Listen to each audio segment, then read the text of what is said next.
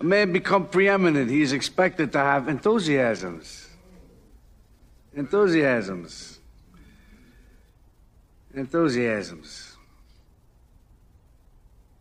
What are mine? What draws my admiration? What is that which gives me joy? James. Music. Baseball.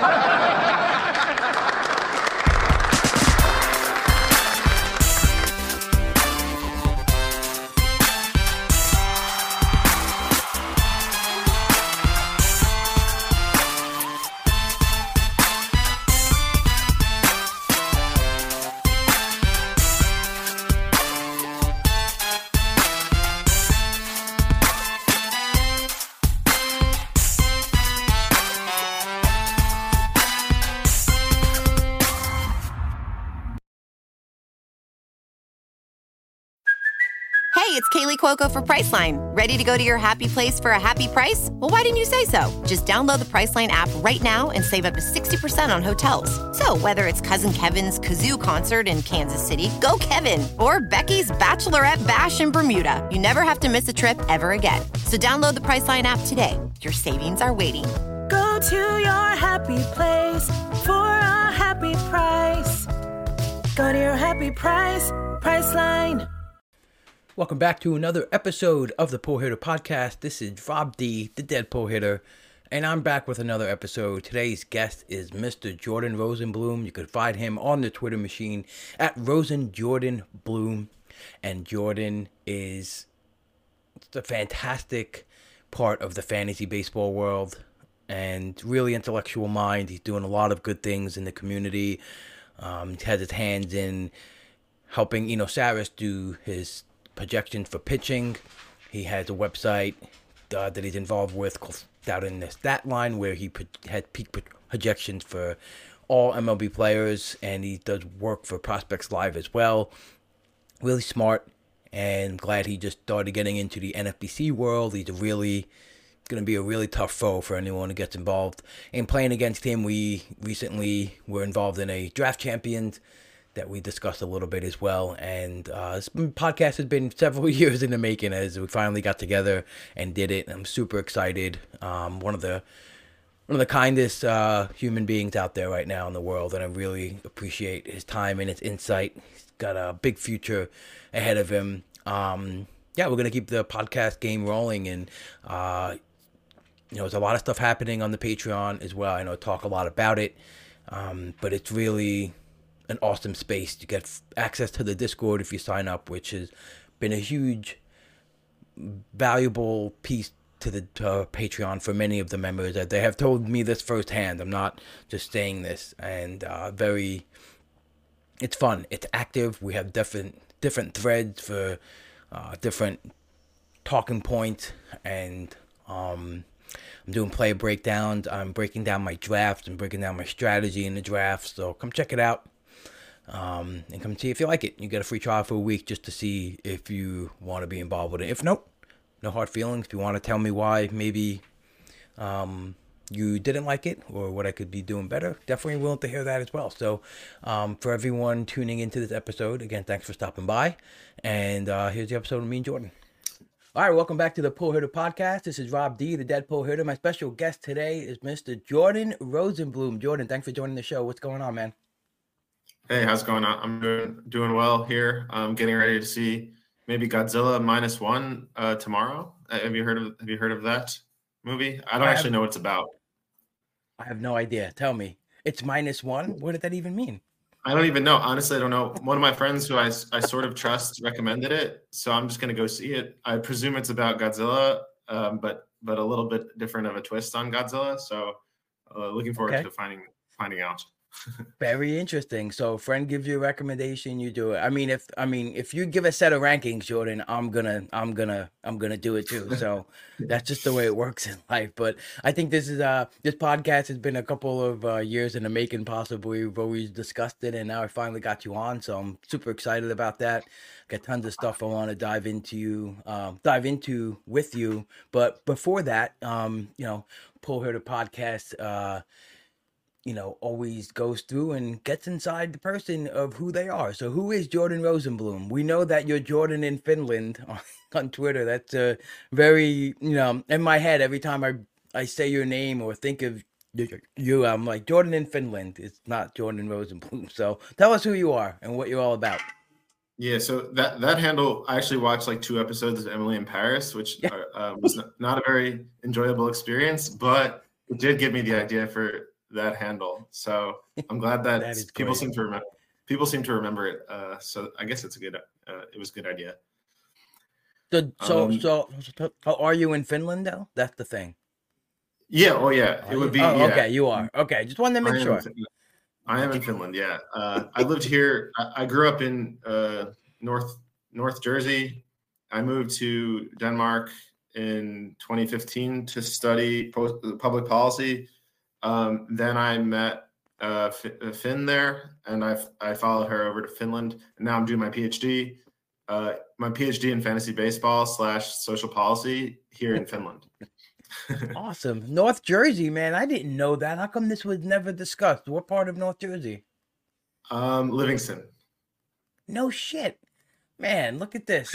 What a small world, man. Right off the GSP.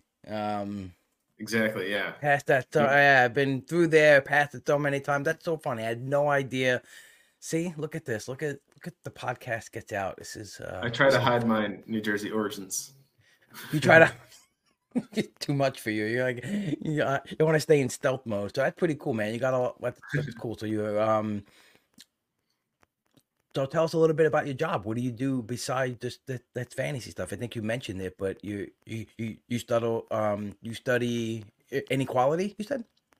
Yeah, so my doctorate focuses on income inequality, so that's my primary employment, and then I do some like workforce strategy consulting I did some in New York and in DC, and then I've done that here also, sort of in tandem with the doctorate. So that's basically been balancing those kind of things. Damn, that's fantastic, man. And so, did you play baseball at all? Like, how did you get into, fantasy baseball too? But were you an athlete growing up? Did you play ball? What'd you do? Yeah, so I played baseball a lot, but I wasn't. I mean, I was pretty good, but I'm kind of like a overthinker in a way.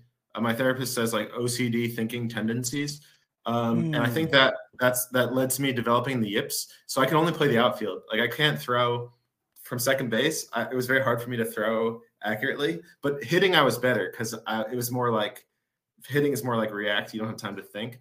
Right. But yeah, I played all throughout high school, and it was good times. And in outfield, I think I was fine. That's interesting. So that's probably why Chuck Knobloch couldn't do it, right? It was all psychological. It could have been, at least for me. Yeah. At least for me, my biggest nightmare is actually, like when you're an adult and it becomes more adult softball Yes. rather than baseball.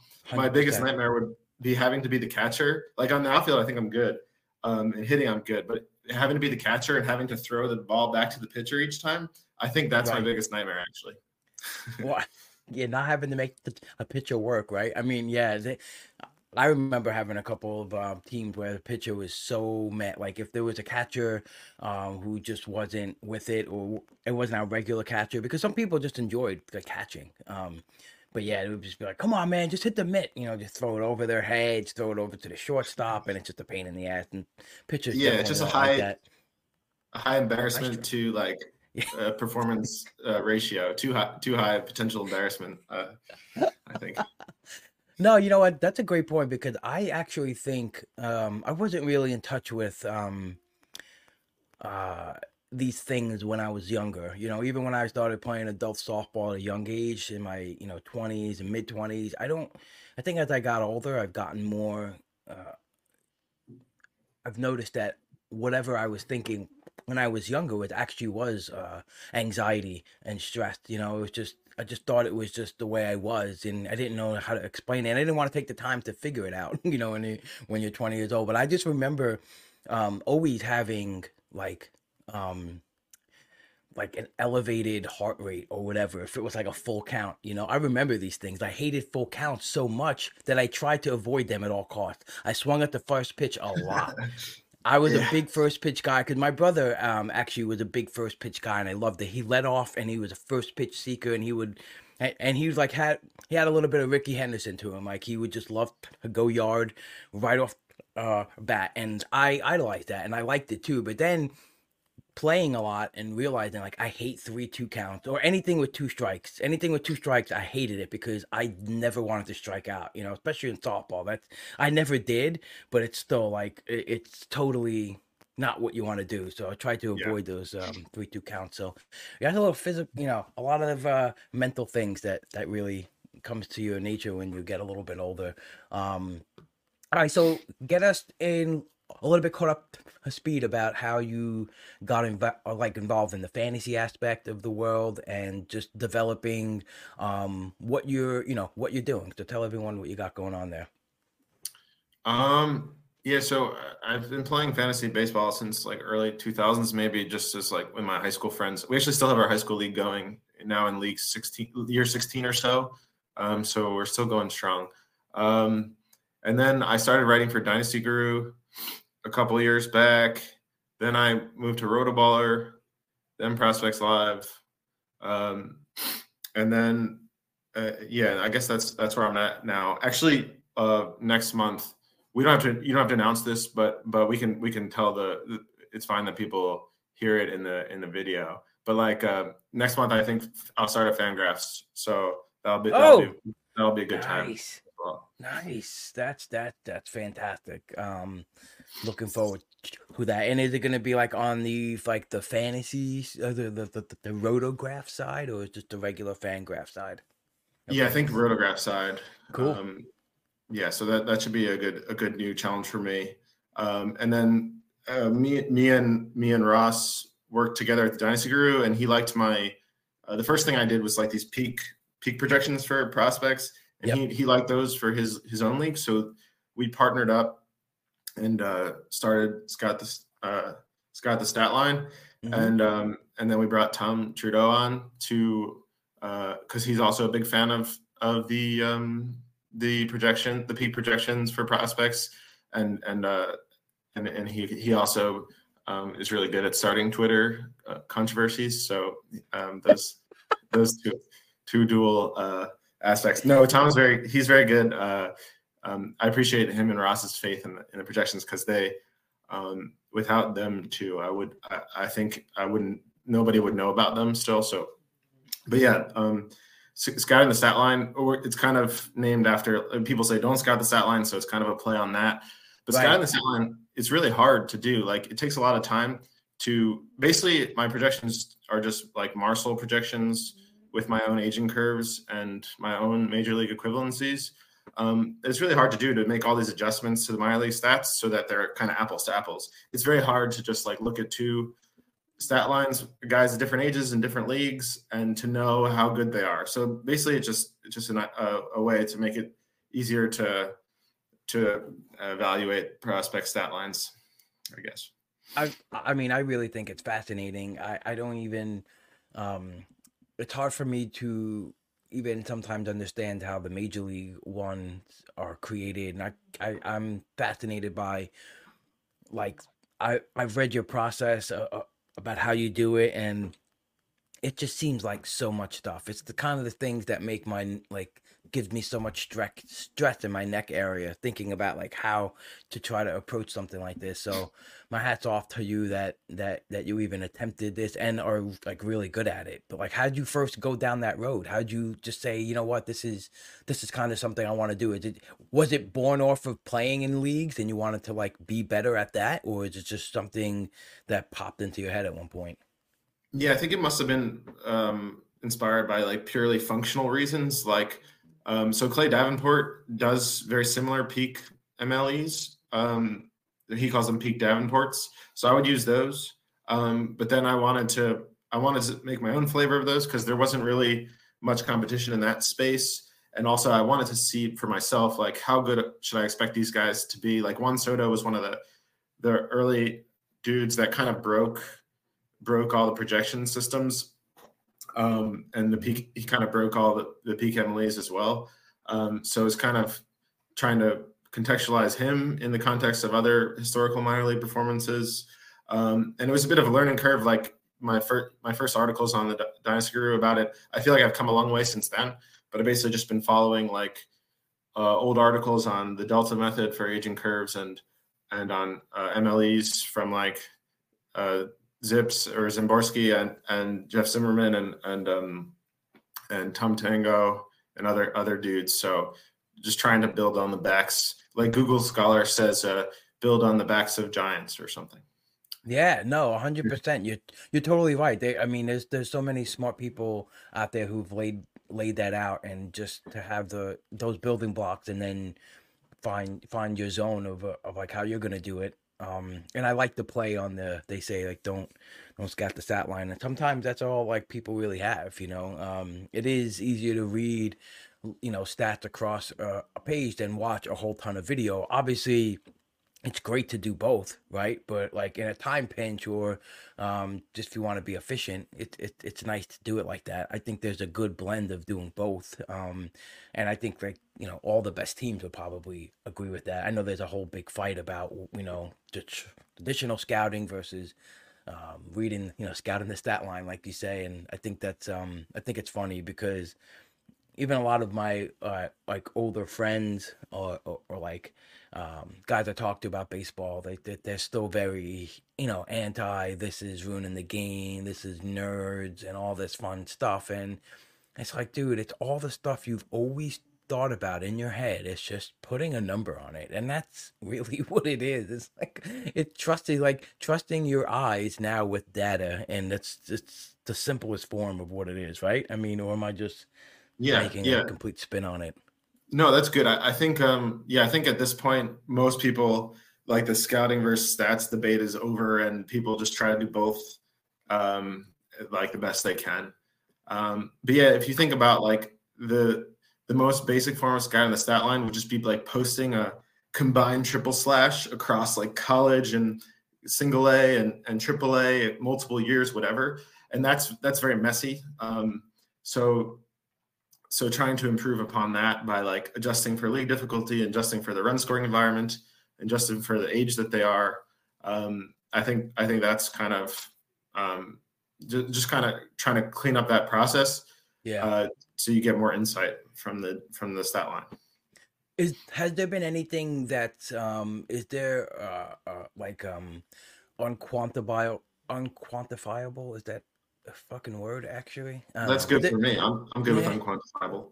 Okay. Is there something that like happens maybe not regularly but often enough that you are like, man, like how did this happen? Or like I don't know how I'm trying to phrase this. Like, is there something that in a player that just an outcome can come out and you'd be like, how did this happen from here? Like, I guess anomalies or something that came out of the blue where you're like, oh, I didn't see this. I don't know.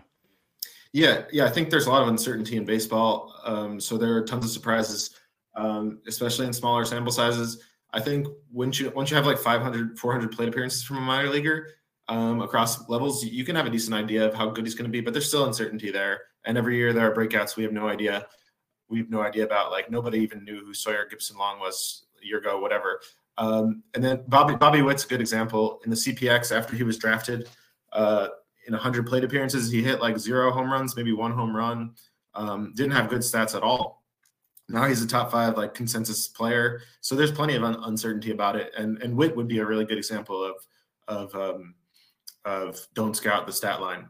But there are tons of good counter examples also. But yeah, plenty of uncertainty in baseball. Yeah, absolutely. Okay, so then you came out and you joined up with Eno Saris to help him with his pitching projections and the Stuff Plus model work. So how did that come to be about? So for Rotoballer, I wrote this piece like incorporating Stuff Plus into traditional projections because Stuff Plus was pretty new a couple years ago, and I think many of us wrestled with how to kind of incorporate it, how to weigh it against like the more traditional data we have. So that was my efforts to kind of resolve that debate within myself. Eno saw the piece, or I think I asked him some stuff about it, but he saw the piece, he liked the piece, so he asked me to take the lead on the projections for the Stuff Plus projections for the Athletic, or as we call them, PPERA projections. But yeah, that was all, and so it was very fortunate for me that he gave me that opportunity. It's been really good opportunity for me. A lot of work, but I was happy to do it for free just to get my reputation, like build my reputation. But he also insisted on paying me, so very grateful for. So. That's awesome, man. That's really awesome to see in this industry. Just to see that come into fruition. Someone who just like worked hard to achieve an ability to profit off of it too, but like get your thoughts out and get your model out to show the world what you have to offer. And I think that's really awesome because this this industry, it's hard to get into and just even be noticed, and to be able to parlay some kind of income into, because of a skill set you have. I think that's awesome, and I think that's very inspirational for people. It should be motivational for people. Like, you can do it, you can put your mind to it, you can be really good at something, and really be a good person in the industry, and you'll get noticed, and good things will come to you. Just work hard, and those things will bear its fruit. So I think that's really cool. So there's always this hot debate about Stuff Plus and what it actually can add to evaluate pitchers in fantasy. I've had my concerns over it, I guess. I could have told you that there's some pitchers that I was like, oh, look at this. Like, I like the way it's worked out for him with opportunity, and he got the Stuff Plus looks off the charts. So let's take a chance here, and it'll work, and some of them don't. So it's, just like our regular projecting about a player, right? It's just sometimes it works, sometimes it doesn't. And I think a lot of the hesitancy is to believe how predictive it is. So why don't you tell us a little bit, about why you think it's super useful in fantasy? Yeah. So I think, like I was saying before, the first Rotoballer article is kind of trying to resolve this debate within myself, because Stuff Plus is like kind of a black box metric built with the XG boost, like kind of.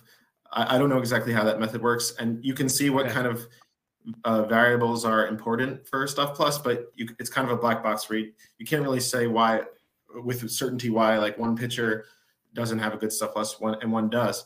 But ultimately, it's basically, put it best. He said it's gussied up fastball velocity. So if you think of it that way, there shouldn't really be that much controversy over it, and I don't think there is anymore. I think at this point it's been validated repeatedly by Tom Tango. He had the predictiveness of the tools of pitching on his blog, Tango Tiger, and he was very impressed by Stuff Plus, less so by Location Plus. I think, and that one also, I think won't be in the models, or in my projections at least. It already barely was, but I think now for 2024 I'll drop it. And then also in my own evaluations in that initial Rotoballer article, and in my reviewing the 2023 pitching projections article on Prospects Live, Stuff Plus accomplishes its goal. So like, it helps predict strikeouts compared to the model with no Stuff Plus. It helps predict BABIP compared to the model with no Stuff Plus, and it helps predict homers per nine compared to my traditional model without it. But the gains are they're modest. It's very hard to improve on like a naive model for projection. So it shouldn't be positioned as some sort of throw out everything you knew and throw out all the old ways of projecting. It's very hard to improve upon like Marcel, which is sort of like a naive model, or especially improve upon the other well-known projections out there. But it does help a little in the same way that kind of like a gussied up thing. I like to think of it as like a gussied up fastball velocity. Nice. Okay. Yeah, I definitely touched upon that that article. It's very informative. Like you said, it shouldn't be viewed, I guess, as something that's just gonna, make you make the best decisions 100% of the time. Like nothing is like that, and it is hard to improve upon some stuff that's really been, proven to be good already. So, but I just think it's cool that there's something else out there in the world that now we can look at and incorporate into our own, fantasy evaluations. And everyone has their Yeah. own ways, and that's the thing. It's and if it's for some people that may just be like, hey, I have a system that works already, and they don't want to, mess with that. That's fine, And so I think that's what it comes down to the most. I think from what I've seen, it's just people have an approach and a system that works, and I think sometimes we're just unwilling to let other things in and just be like, I don't want to mess up this Yeah, but process that I have. I get it though, because like if you think, I think it's uncontroversial at this point that it helps like generally, it helps improve projections a little bit generally, but for particular players, it doesn't capture every characteristic. It's potentially could underrate certain players. So like I like Bailey Ober. That guy's been dominant his whole minor league and major league career, or very good. Cephalus doesn't like him. And for me, I probably like him a little more or I like him more than my projections do because of his more traditional projections. And maybe it could be potentially biased against certain types of dudes, but it could also be accurately picking up on Ober. His velo has increased over the years, but he still doesn't have nobody really regards his stuff as like as good as like other or when he was a prospect, like other Right. like prospects with good numbers. Yeah, so like that's a good point, because I think there's a lot of times too, just even with general like K minus BB, and just maybe some guys would be like, I think this guy should be doing better here. And definitely, so that definitely comes up. Is there a type that you think that the model struggles with? Like, is it just, I mean, Ober is pretty, I mean, he has like distinct qualities about him, right? He's a tall dude, gets good extension, and he throws up in the zone all the time. And, but also, gets smoked a lot too. I think that's the big thing about the four seamer, right? It does get hit very hard because he might lose that location a little bit on it. But Yeah, I don't know. so I think if there was a type, then it would be easy to fix or like Right. to incorporate that model. Like if it's Good point. Ober being tall or his like perceived velocity or something. But I think most of that is in there. So it's more just like speculation on my point that certain guy, or just a general point that certain guys could be. But yeah, I mean, I didn't develop the stuff plus metric itself. So it would be hard for me to say, but I do think it's potentially it could underrate certain guys, as it like any metric could, I guess. Yeah, that's true. Very good point. We'll be back in just 1 second talking with Jordan Rosenblum about his projection system. But if the MLB hot stove and transaction has given you that draft itch, you could draft right now on underdogfantasy.com. It is the easiest place to play fantasy baseball. Right now they have a live MLB best ball called the Bullpen, where you draft a team for the whole MLB season 2024. It's a best ball format. So all you do is join the Bullpen, you draft a team, that's it. No waivers, no trades, no in-season management. You draft 20 players.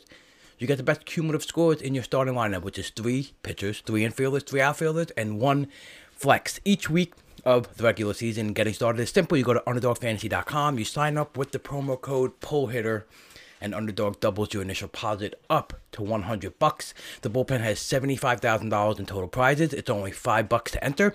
So what are you waiting for? Sign up for Underdog with a promo code PULLHITTER and get that first deposit doubled so you can draft with me in the Bullpen today. You must be 18 or older, 19 or over in Alabama, Nebraska, 21 and older in Massachusetts and Arizona, and present in a state where Underdog Fantasy operates. Terms may apply. If you are concerned with your play, you may call 1-800-GAMBLER or visit www.ntpgambling.org. In Arizona, call 1-800-NEXT-STEP. In New York, call 1-877-8-HOPE-NY. In Tennessee, call 1-800-889-9789. Here we go with Jordan Rosenblum. What do you got coming for 2024? Have you noticed like anything that you kind of focused on that you may think can bring this to the next level? So I have certain improvements that I want to make. I have them listed here, but it could help. It could make sense to talk about it in the context of how the projections did for 2023. Yeah. So Cool. So basically, I looked at the big four horsemen of the baseball projections apocalypse: Zips, the Bat, Steamer, what else? Pacoda, and like Marshall. Okay.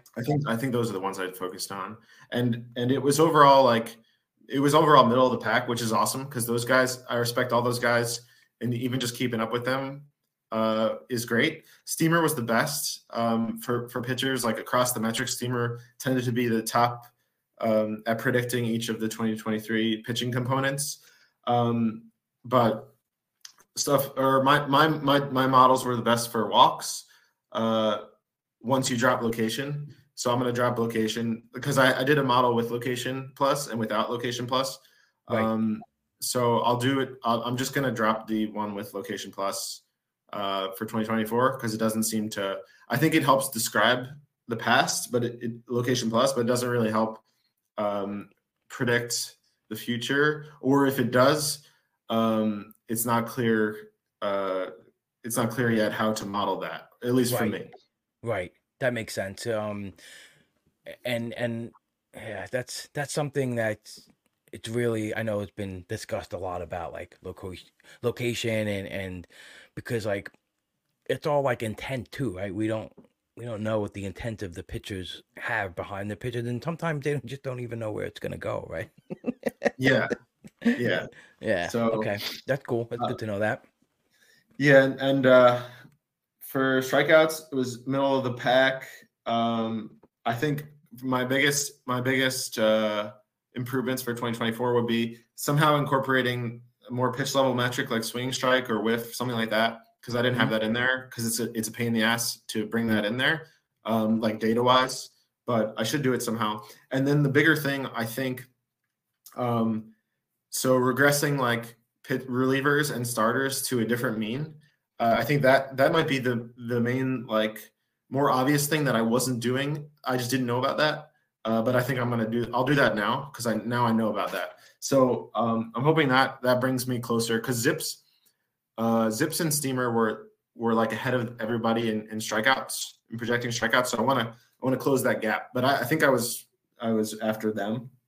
But I'm hoping that the regressing relievers and starters separately will fix that. And then maybe I think adding the swinging strikes will improve it less, but I'll at least try to do that as well.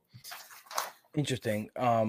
So why is it super difficult to bring that in? Is there a reason behind it? It's just too much, like it's a whole bunch of extra data that you have to make sense of. Yeah. So, I think I basically would have to pull in pull the data from the MLB API with like R or something similar. If I want to build the metrics how I want, because they're more like pitch level, I could just use the Fangraphs one, and then it could be easier.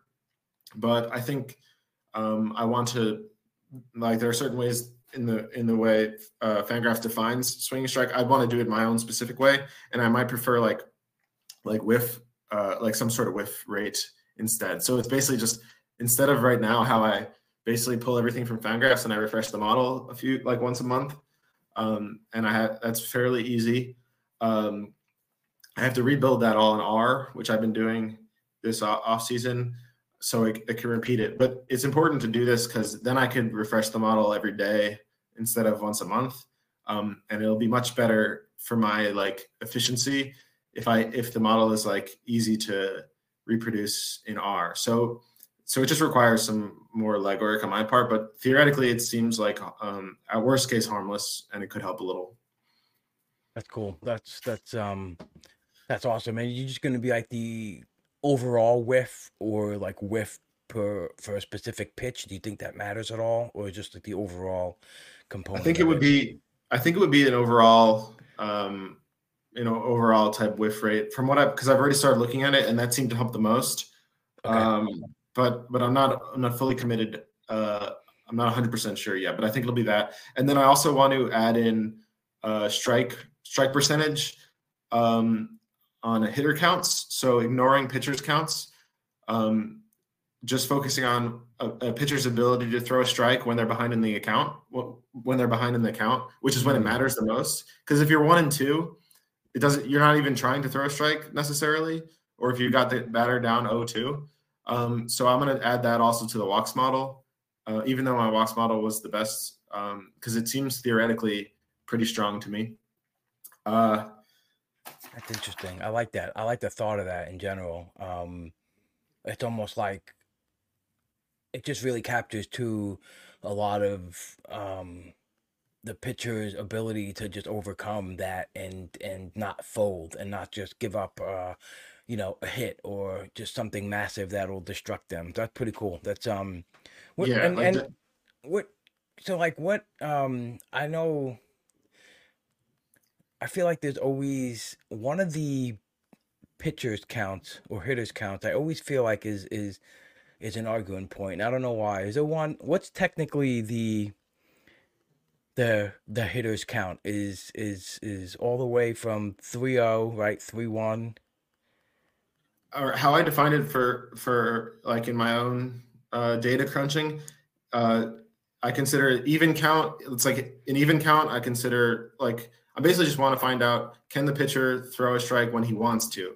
So Right. that means Okay. in an even count or when he's behind in the account. When Okay. he's behind in the count.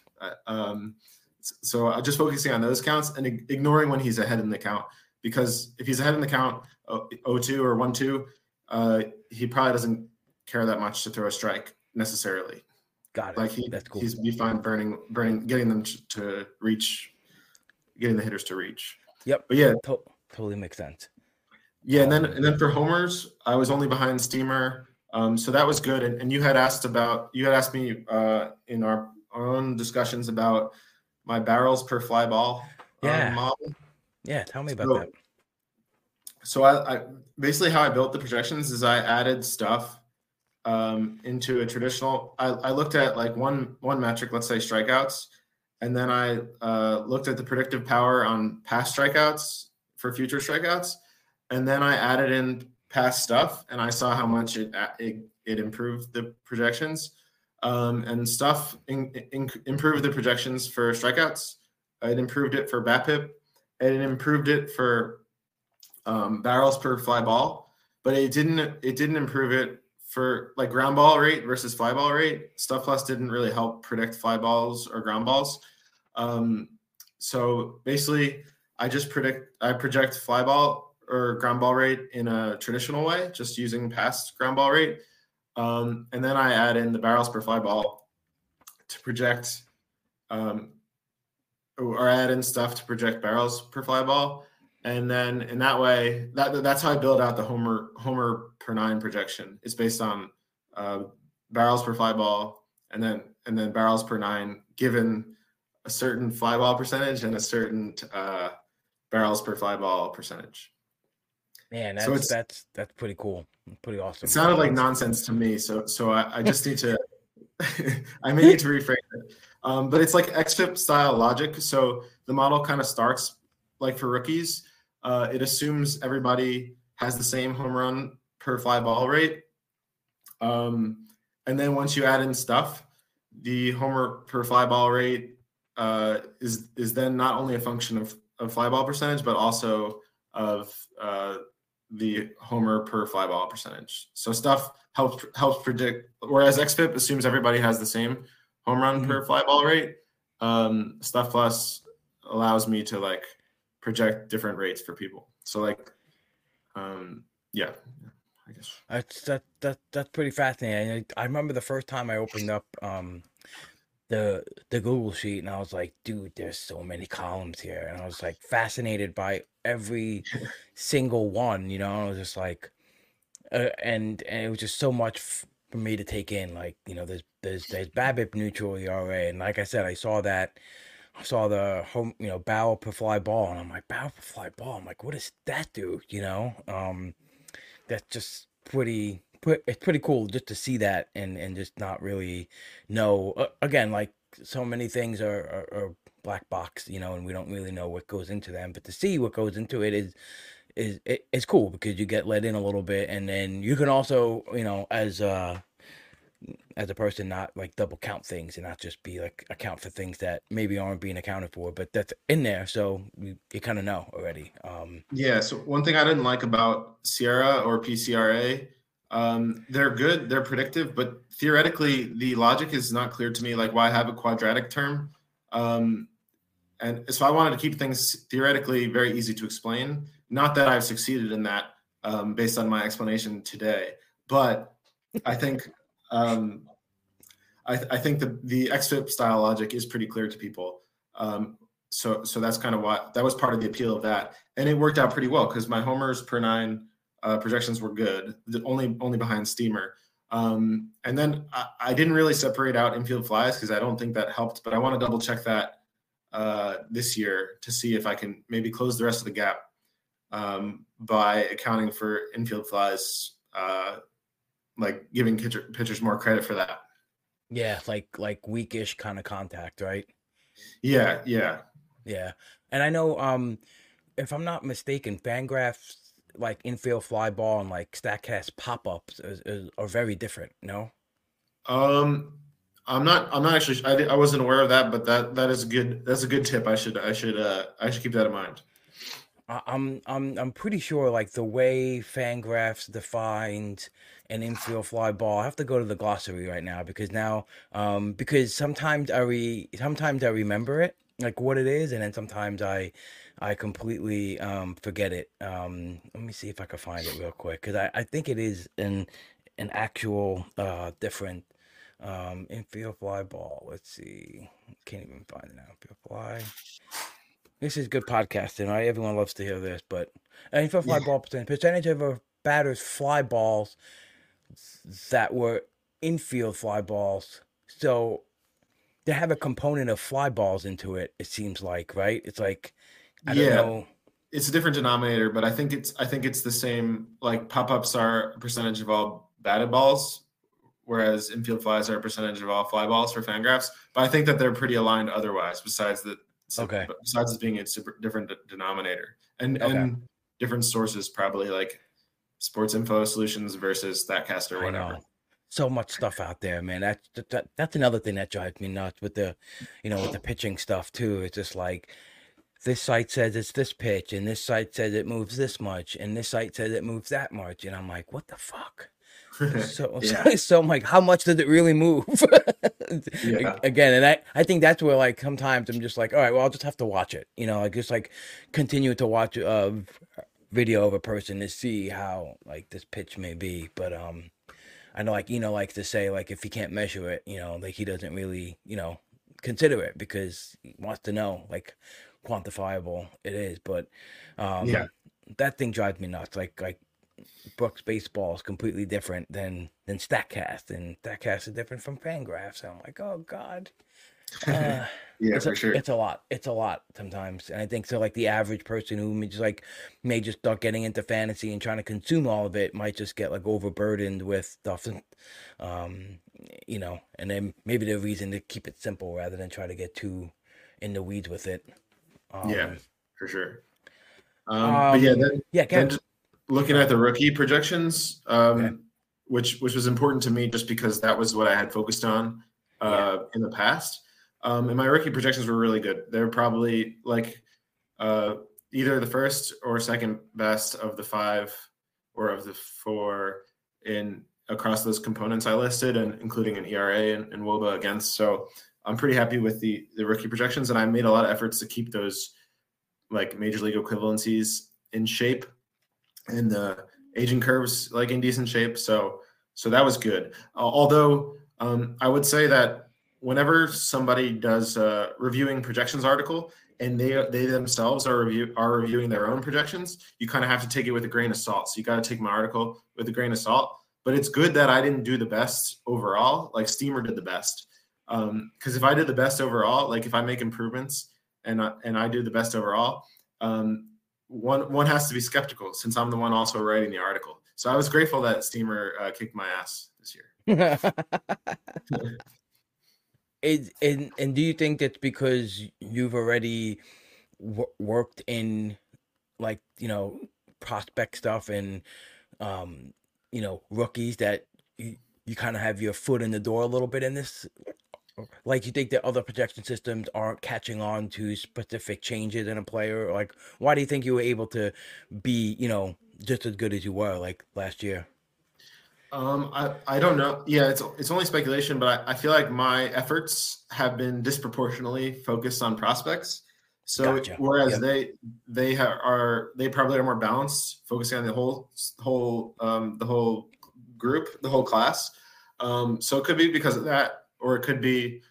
I mean, it's hard to narrow down the possible explanations, Mhm. but I think that's a decent theory anyway, because I've been really disproportionately focused on them historically. Awesome. Good stuff, man. All right. So, there anything else you want to cover about the projection stuff before we get on to talk about some Um,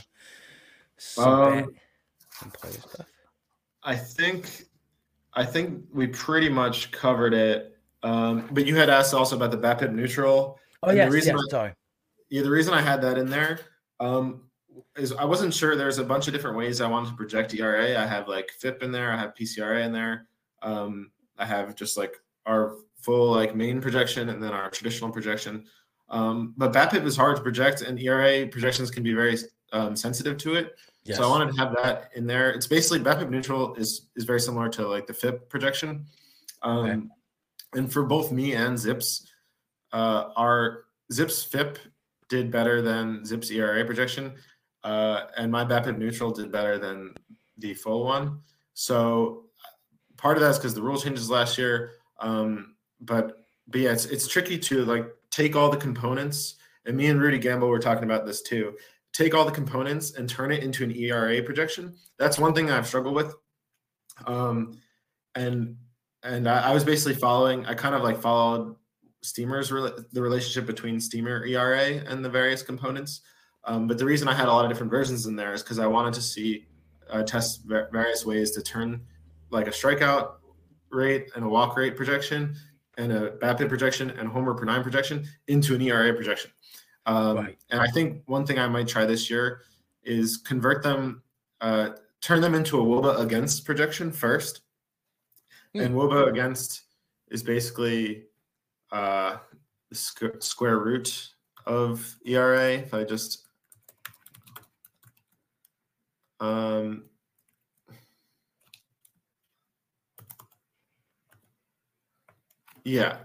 so I just if I convert them all to WOBA against first, which I also got from Tango, he basically, when I tweeted out my my reviewing of the projections this offseason, Tango forced me to convert everything to WOBA against first. So I may try that first. Interesting. And then convert WOBA against the ERA, because Steamer probably is already doing that, because those are some smart dudes. Right. Man, it's so cool. We have so much access to people that can really help you move the needle on something that you do, right? I mean, I think such a big thing that and like a lot of people are willing to help and guide you a better way, Yeah, for sure. That's awesome. That's sweet. Good stuff, man. I'm excited for you and to keep this going, and and I know every time I hop onto that Google sheet, there's like 17 people on it using it. So it's always busy, man. It's always busy on there. People are always looking at it. So Yeah. Really awesome. Really awesome. Okay, so pretty cool. We just did a draft champions draft, and you used your Champions League qualifier, Jordan. You are part of the Champions League now. I think it's pretty awesome. I thought the concept that Toby brought out for everyone to get involved with is really cool. If anyone's listening that doesn't know what it is, the NFBC now has a Champions League, spurred by Toby Bathflip Crazy's idea about pitting everyone together into a contest where you play different formats just to see, how rounded out people are. And then the eventual goal is to have one league where everyone squares off against each other. And again, a different format, an auction league. And that winner of that league is the champion of the Champions League. And I think it's so cool. I'm really excited that you got involved with it. So, why did you get involved? Like what made you like excited to join this? So yeah, basically just the framing that you had. I want to compete against all the other good dudes, or all the other good players. I don't actually know really anything about it, but I knew I was going to play the main again, and Okay. then I was going to play an OC again. So I was like, I might as well. I wasn't going to play DC. I was like, I might as well just do it so I can compete with these guys. But I kind of, it was very mindless. I'm just going to do this because all the cool people are doing it. Yeah, just ultimately, sheep logic, you know. But I'm excited. Yeah, no, that's very cool, and that's a good point. I think that's what a lot of there's people that I know that haven't done it, and they play all three, and I'm like, that's the point. Like, you know, you're playing all three formats, and that was the drive to be like, hey, like, let's see how you do on a whole and square it up against everyone else. Because I do think that there's players that are very good in every format, and there's players that are specifically, you know, good at one format. But it's, you know, it's great to see how rounded you can be. And like you said, if you're doing the main and the OC already, or you do all three, you might as well buy a package and become a part of this Champions League, because then that ultimately just, you know, you're paying for that extra $250 to be a part of that Champions League. But if you make it, you know, the final pot could be, I think right now first place is well over, you know, what you would win from a main event league. So it's just easy to get involved with it, and I'm pretty excited because the more people do it, I think once football is completely done and everyone on the NFPC gets their football winnings, they'll start piling into that for sure. And I'm hoping we get well over 100. I think we're almost at 50 now, which would be really cool if we could do that. And so I first noticed you when I got into TGFBI, you know, starting to play against all the analysts involved with fantasy baseball, and you know, you're just consistently up there in the overall finals for that. And I think the year that I was in the top 6 or 7ish, I forget how I finished. You were, I think, like close to me as well. So, and I just always saw that you just consistently crushed that league. And then last year I saw that you got involved with, you know, playing some OCs, getting involved in the main. Was that just like the eventual route for you? Just like being able to parlay your skill set into making some money too? Yeah, I think that's basically, I feel like I have to keep testing myself because I've had pretty good success before. Until I think there should be some regression to the mean. Right now I've only played, I think, 10 leagues on NFBC, and I cashed in 9, and I think I won 5 of them. So, but it's a very small sample, and I should regress certainly over a larger sample, but I want to see how much I'm going to regress, because that's a good enough. There's room for some regression for me to still be like good, I guess. 100%. No, I think you framed it really well, because like you could start off like this 100% and then, you know, add a couple more leagues each year. And if you continue to win at this rate, then it's just, you know, you're in an elite level. But even if you come down just a little bit, like you said, it's still good enough that you could probably spin a profit and feel good, like that you're putting all this effort into fantasy baseball and all this effort into evaluating players. And if you have a skill set where you can just like, oh, make some money too while having fun playing this game, it just makes sense for you. Exactly. Yeah. Yeah, but I did notice that because I loved, and that's like one thing that's really cool about the NFBC is like just being able to go to a spot, you see the results, you see historicals, you go to some person's name and you're like, holy shit.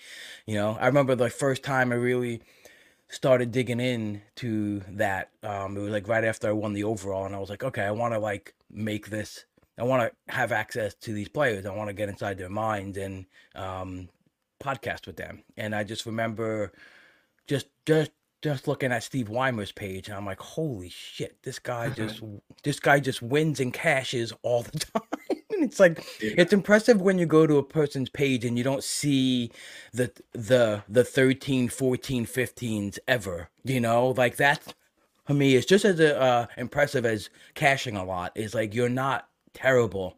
And that's just really cool. That's just there for us to see. Obviously, people use it to, to gauge the room if they want to join a specific draft. But so you teamed up with Dylan White last year for some online championships, I saw. But I did see that you won a 750 OC in 2022, but then you got into the 350s this year. Is there a reason why you got out of that 750? Because I mean, it has a better ROI in that because the same percentage of the pot still goes into the overall, and there's more money for the league really to win. Yeah. Okay. So I didn't actually know that, but that sounds good, and I'll probably do one because of that this year. It wasn't really. It was just a comedian's thing. Because Dylan for drafting, yeah. Yeah, and Dylan, I gave him the choice between two 750s or whatever. I think Dylan has a little bit extra spending money though this offseason, so maybe this. Yeah, potentially. So maybe this time I can convince him. Just some two smart minds, man, on one team.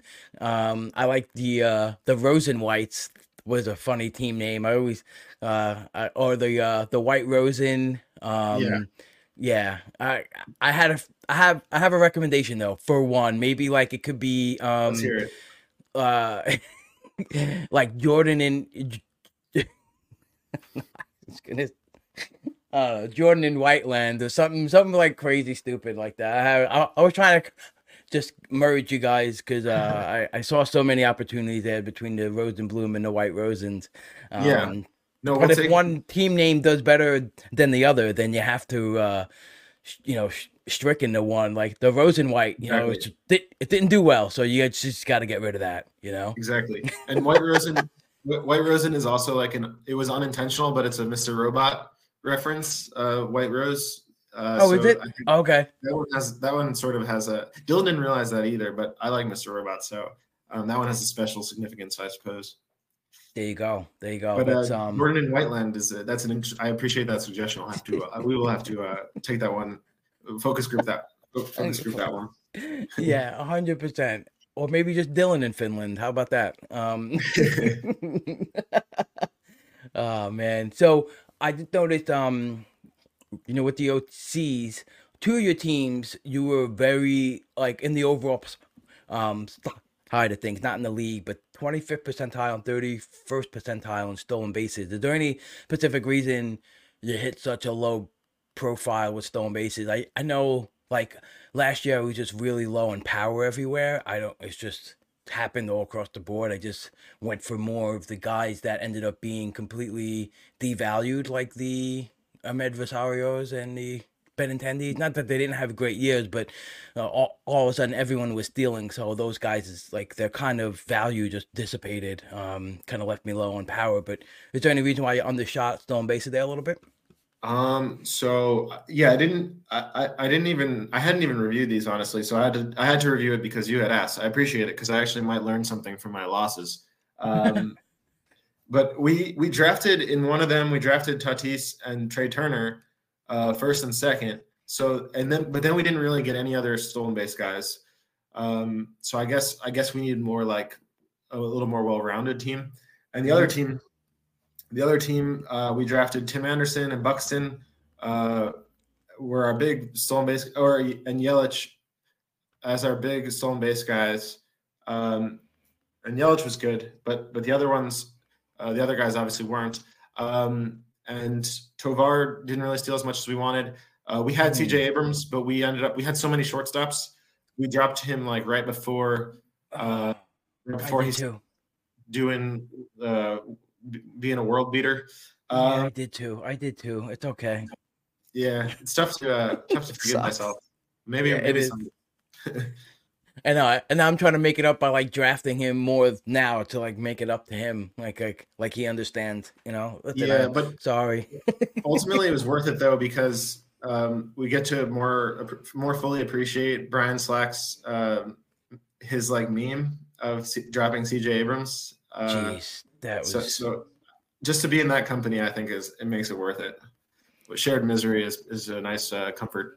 Any company with Brian Slack is will make your life better without a doubt. I'm gonna miss him, man. I'm trying to keep him alive somehow this year in my podcast during the season. I've approached him with an idea, and maybe he takes me up on it. You know, we can't fully get rid of Brian Slack completely. It's just I will not have that. You know, at all. Yeah, good. That's a good mission.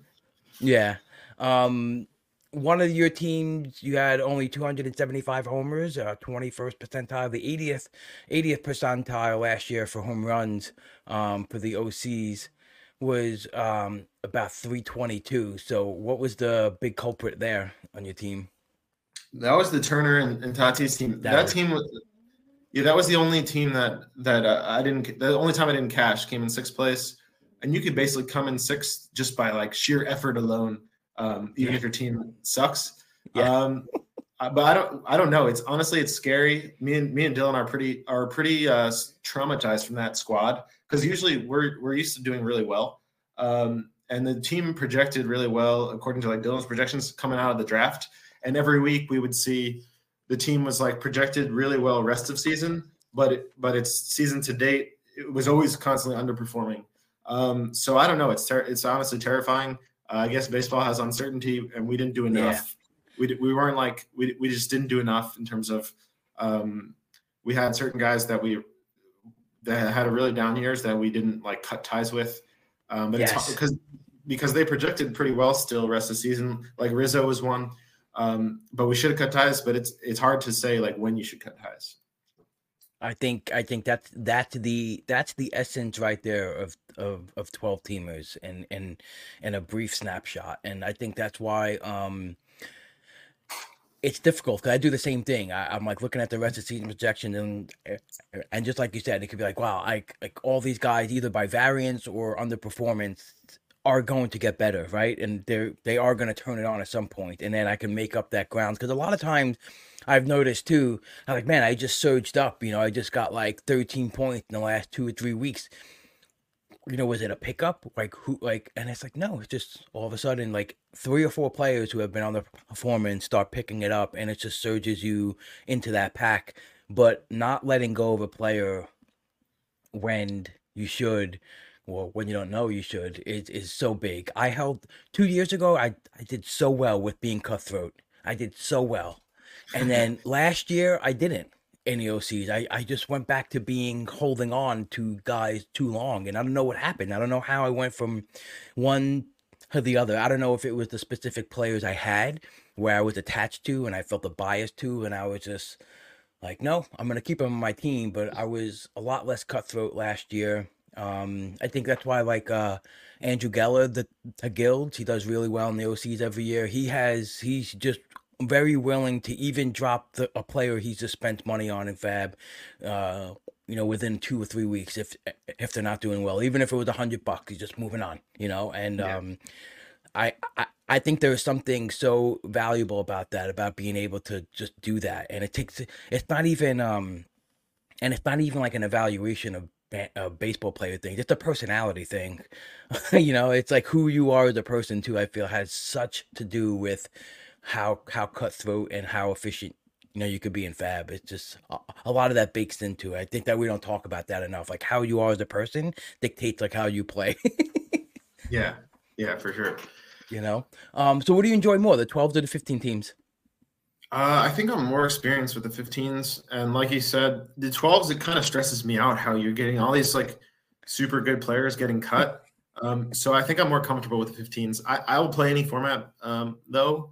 But given the 1/6 play its performance in the 12s last year, I'm a little scared. I'm a little scared of them now. I'll still play them, but I'm a little more scared of them. And all those like Carlos Rodon getting dropped, Chris Sale getting dropped. I'm not used to that kind of stuff mid-season.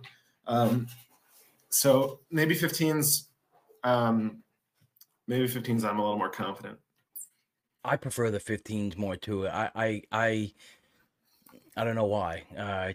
Jeff Zimmerman always makes fun of me because, like, I am more excited about trying to figure out if Alex Call is the real deal for this next 2 weeks versus, you know, like you said, like, do I pick up Carlos Rodon or drop, like, Reese Olson, who's pitching better than Carlos Rodon? It's like, those Yeah. things I don't want to have to deal with a lot. But Yeah, the 12 is exactly. like, yeah. And again, that's a skill set in its own, like navigating through all the better options that are on the 15s.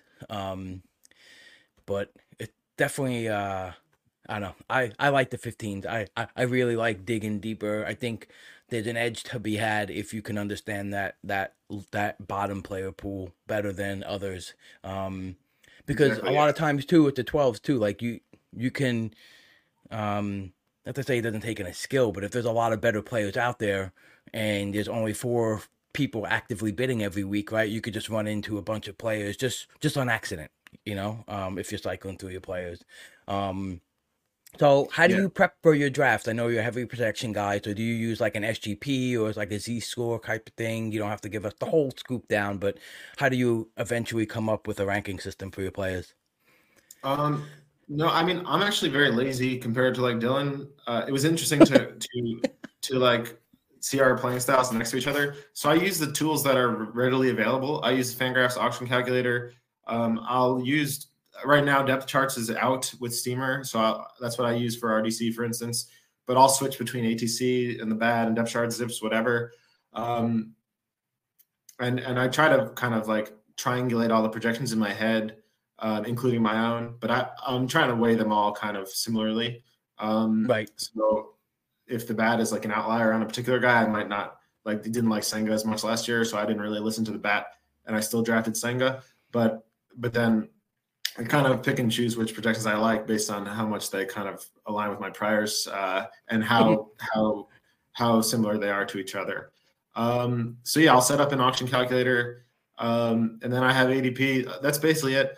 I have this probability that your guy will still be there spreadsheet, which is That's nice. I like that. yeah. It's not super necessary, but like it just gives me an idea of like if I want to get a guy, what round should I take him before the probability starts diminishing? Yep. But it's basically without that, I would just be looking at ADP rank and then kind of inferring a probability in my head. So this kind of lets me like have a probability, like assigned like a specific probability. Yeah, and then one thing I'm trying to do more, instead of just looking at the auction calculator ranks versus ADP, also look at what sort of biases there are, or quote unquote biases there are. So catchers tend to be ranked 40 spots earlier than their ADP this year.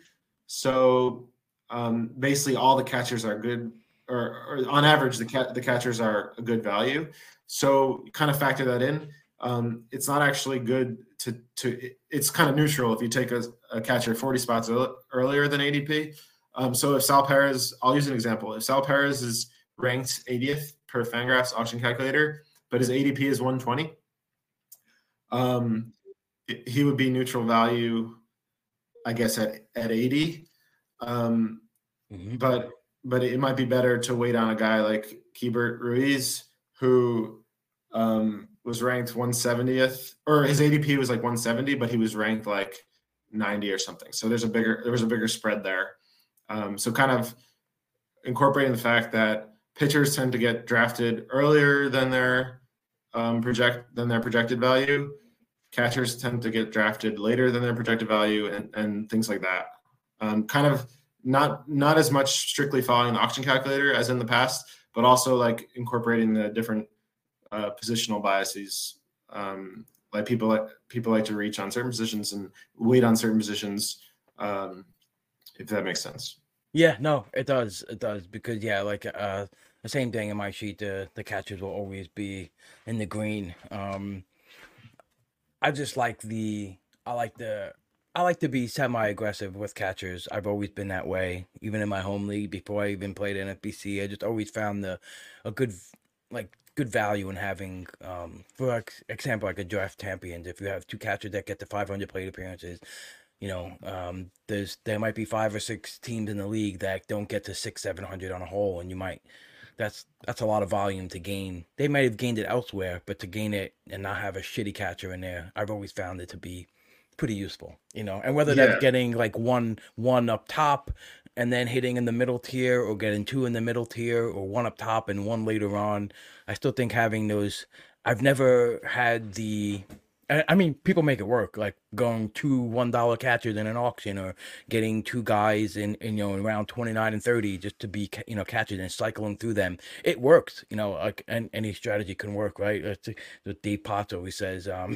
But it's just I feel comfortable. I sleep better at night not having to go that route. Yeah. Yeah. I've tended to also I get Sal Perez every year in every league. It's very frustrating. I finally didn't take him this year in the DC that we did together. And that's because I kind of, I didn't follow the strict auction calculator ranks as much, because I incorporated now that catchers tend to be drafted later than they're projected. So I was able to wait on him a little. I would have taken him. I was close to taking him anyway, though. But I'm a little more worried, I guess, that they'll trade him or they'll start benching him more or something. Yeah, or like in the back of everyone else's mind, like how can this guy not be broken down yet, right? He plays all the time, every single year, so much volume. He's always injured. But like he comes back quick from injury too. That's the thing about him. I lost a lot of stats from him this past year, because he like had a fractured finger, and he's like, oh, he's gonna be out for Friday's game, and then he's in and I'm like, he's not gonna make it in this weekend. He plays Saturday and Sunday, and he goes yard, and I'm like, shit, this fucking guy, man, he always does it. He's a beast. He's such a beast. Yeah. So let's go to your main event. You came in second place in your league. I saw it was a very, very close finish for the first place. I think you were a point and a half behind first place. I found it very impressive that this was pretty crazy, but like that you spent only 4 weeks under 100 points, and your lowest of like 94 and a half. That's pretty impressive. My main events, both of them last year, followed the same cycle. They were both in the 80s all the way up to like week 11, and then I shot up into the hundreds, and it was more competitive. And again, I don't know if it's just like grinding my way through it, or again, like we were saying, with the variance in the players, they picked it up more toward the end of the year, but not being under 100 for like being over 100 for most of the season is pretty fucking impressive. And this was your first go at the main event, right? Yeah. And that's basically just each week I want to make sure I'm maximizing my plate appearances, and kind of getting a very competitive amount of starts, and getting like a good amount of 2-start pitchers, even if it requires being a little bit more risky with the 2-start guys. So I would say my consistency and week to week consistency, if there's anything to that besides like luck, it would be maximizing plate appearances each week. Okay. Yeah. That's it's such a good game to play. It's definitely just makes sense logically. The more chances with at bats, you'll put together possibly more counting stats. So your draft was pretty interesting. You went no starting pitcher till round 6 with Clayton Kershaw, and 4 starting pitchers through 16 rounds, which is something I probably might feel a little uncomfortable doing. But I mean, you made it work through at one point you were at 6K points in your league in like week 20. And then 5 weeks later you had 11. Just that was nuts. I don't know how that happened, but how was that pitching approach? Is that something that just came to be, or you found yourself knowing that you were gonna kind of go that route into the draft? Yes. So I think that was one thing that I kind of learned on the go. I wasn't the starting pitchers got pushed up more than I thought they would. And I didn't want to reach on them. So I had just missed on some guys I liked, like Scherzer, Verlander in round 2. So I took Clase. And I didn't want to, and I made the same sort of decision with Sal Perez and Will Smith and Arozarena in 2, 3, 4, and 5. I probably should have reached or quote unquote reached on a pitcher there, just because I wouldn't want to do this again, where I had so few pitchers. And you had set in the doc, you had very generously worded it as like, well, I only finished 60 something percentile in pitching points, and you asked if it was a correlation, like only using 4 picks on them. I think that we can go with causation there. Yeah. I should use a little more efforts on pitching, but I do think it's pretty impressive in a way that I still, even with that little investment in pitching in the draft, my pitching was still like above average, and I was 43rd overall. Yeah. It was still like a strong season. Yeah, absolutely. Taking nothing away from that, 100%. That was the first thing I noticed too. I was like, oh, he came in 43rd. I thought it was going to be a little more balanced, and then I was like, man, Mike, just a little bit more on that pitching side. You probably would have been in the running with your friend Dylan there, at least competing in that top 10, because that's not too far. I mean, you dominated batting, so. Yeah, and I think the pitchers, like the first four they were quite good. So it was Glasnow, Kershaw, Senga. They were all like their ADP was all like, they were excellent values. Those dudes. I don't remember the fourth off the top of my head, but my depth was really bad. Cobb. Cobb. Yeah, he was good too. Yeah. Fortunately, those guys, I nailed it with those dudes, but my depth was horrible. And that's why my wins it was a disaster, honestly. My wins, I was a little unlucky. I looked at like a regression, given my amount of innings and my amount in my ERA.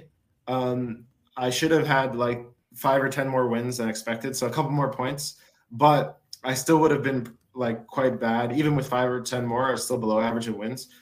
So it was a little bit of bad luck, but mostly my guys were just bad. And in the beginning of the year, a lot of my starters like Tanner Houck and these dudes, they would have their 2 start weeks like pushed, so they'd only get 1 start, or they would be using the bullpen or something, because these guys were like risky dudes.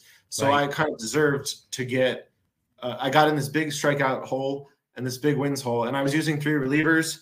The Rays would use Fairbanks once every 2 weeks or something. I got in this huge strikeouts hole, and I had to dig my way out the rest of the year. It was very annoying, but I did come back in strikeouts, and that was after the 4th or 5th week. I never used 3 relievers again the whole year, because I couldn't afford to do it. Wow. And I eventually came back in strikeouts, but it was a real grind. And wins, I may have come back a little, but the wins were probably the category that would have put me over it would have been the easiest category to give me the victory in my league. I only needed like another point or whatever. Yeah. That's because also too, like, it's not like you had, that whole thing about, draft good pitchers on like good teams, like, or teams that have projected for good WRC plus that could give you a chance to, into that win column. Like, you had Kershaw on the Dodgers, you had Glasnow on the Rays, and Senga on the Mets. And it's not like that was like the reason, that your pitchers kind of, underperform. It's like you said, that back end depth, man, like that, the main event could really punch you in the mouth sometimes. Yeah, I had nobody after those. Maida was okay also, but besides him, it was like Whitlock and like nobody basically. And then in the first week of the first Fab week, I spent $200 on Houck and McGill. Yeah. I saw that same amount too, 178. Yeah, but you would have done the same if you only took four pitchers in the first 16 rounds. You might have been panicking as well. And I had DM'd with Phil Dussault after I drafted, and I asked him. He generously offered to give me feedback on my team, and he was like, I drafted like Mondesi, Kirilloff, these like weird flyers. In the end, he's like, you got to cut these guys and you got to make moves. In free agency. And he also said he would have drafted like Bassett in the mid hundreds instead of. He said I overinvested in RP a little, which is probably true. I mean, I didn't even end up. I had 3 awesome dudes. I had Fairbanks, Duran, and Clase, and another dude. Clase. Yeah, Clase. Yeah, right. Yeah, man. Yep. Yeah, and I didn't even end up using. I ended up only using 2 all year. So I think that was good advice from him. Isn't that great? I mean, like Phil's the best just for that reason. Like, he's so generous, and it's great insight. I mean, after, like, my first parlay into the NFBC, I won the DC overall, and at the same time I got destroyed in my main event versus him, Rob Silver, and that's a tough draw. Yeah, tough draw, but like also too, like I was starting to talk to Phil a little bit through DM because I saw some of the stuff he was tweeting. Like, where are you getting this information on the NFPC? Like, I was so new to the site, didn't even know how to extract some of the things that he was looking at. And we were talking, and then after the season, like, he's asking me questions about, you know, like how I built this DC team and like what stuff like that I was looking at. And I'm like, so cool. Like, and he was just giving me pointers on the main event and what I was doing wrong in his eyes. And it's really awesome that he was able to give that feedback. And I mean, at the time though, you know, that probably meant Duran was probably, given that he was picked 145, yeah, that was probably a little excessive. But I mean, it's also too, like, if you believed in Duran that he was going to be the guy, and Fairbanks is also too kind of like the guy who's like, you know, hopefully you'll get a full season from him, but he's always getting hurt. So I mean, in theory, it wasn't a terrible play, but it probably could have been spent on a better resource there. Yeah, I personally would have. I was happy with my reliever approach because Duran it wasn't clear that he was going to be the sole guy in Minnesota, and Fairbanks, like you said, is a bit of a question mark. Less so now because the Rays are being really traditional in their closer usage lately. But I agree that I should have invested maybe instead of Clase or instead of Sal Perez or something. At some point I should have quote unquote reached a little bit for a starting pitcher so that I could have used that pick on Duran without it hurting. Right. Yeah, but on the flip side, you know, you crushed hitting. You were 86th percentile in overall hitting points, 99th percentile in runs, 98th percentile in ribbies, 95th percentile in average, and stolen bases was low again at 49%. But it was still good enough for like 9 points in the league, so it definitely helped you to reel that in. But on the overall side, again, something that could have been like, you know, it's so hard. Like when we're looking at the overall side of things, it's so hard to be balanced across, you know, 10 things. And sometimes you'll look at people in the top 10 and their 90th percentile in 7 categories, and it's just like that one that's like really tanking them down.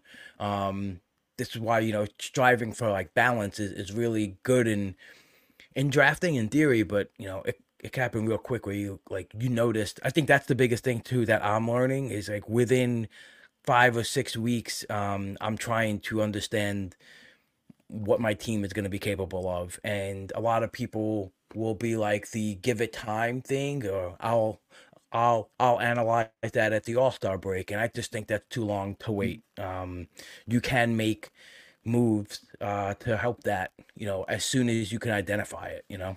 At least just my opinion. I know a lot of people don't think it's useless, like waiting, like doing it that early, but I don't think it is. I mostly want to win. I want to win each week.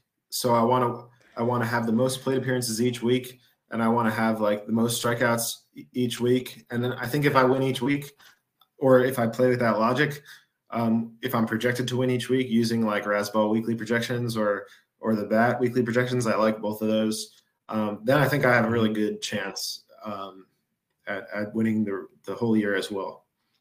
Right. So you have any preliminary thoughts on like what you're gonna do different at the draft table this year? Not like player wise, but like overall. Do you think maybe? Because I think my thing was in that second year, I knew like, okay, I can't play ADP chicken. I can't, you know, if I want to get aggressive on a player, if I feel confident about a player, I'm not looking at, you know, I'm not looking at where he should go or where he is going. I'm just gonna take him where I want to take him, you know, because you don't want to you don't want to be like the whole season have that regret, you know.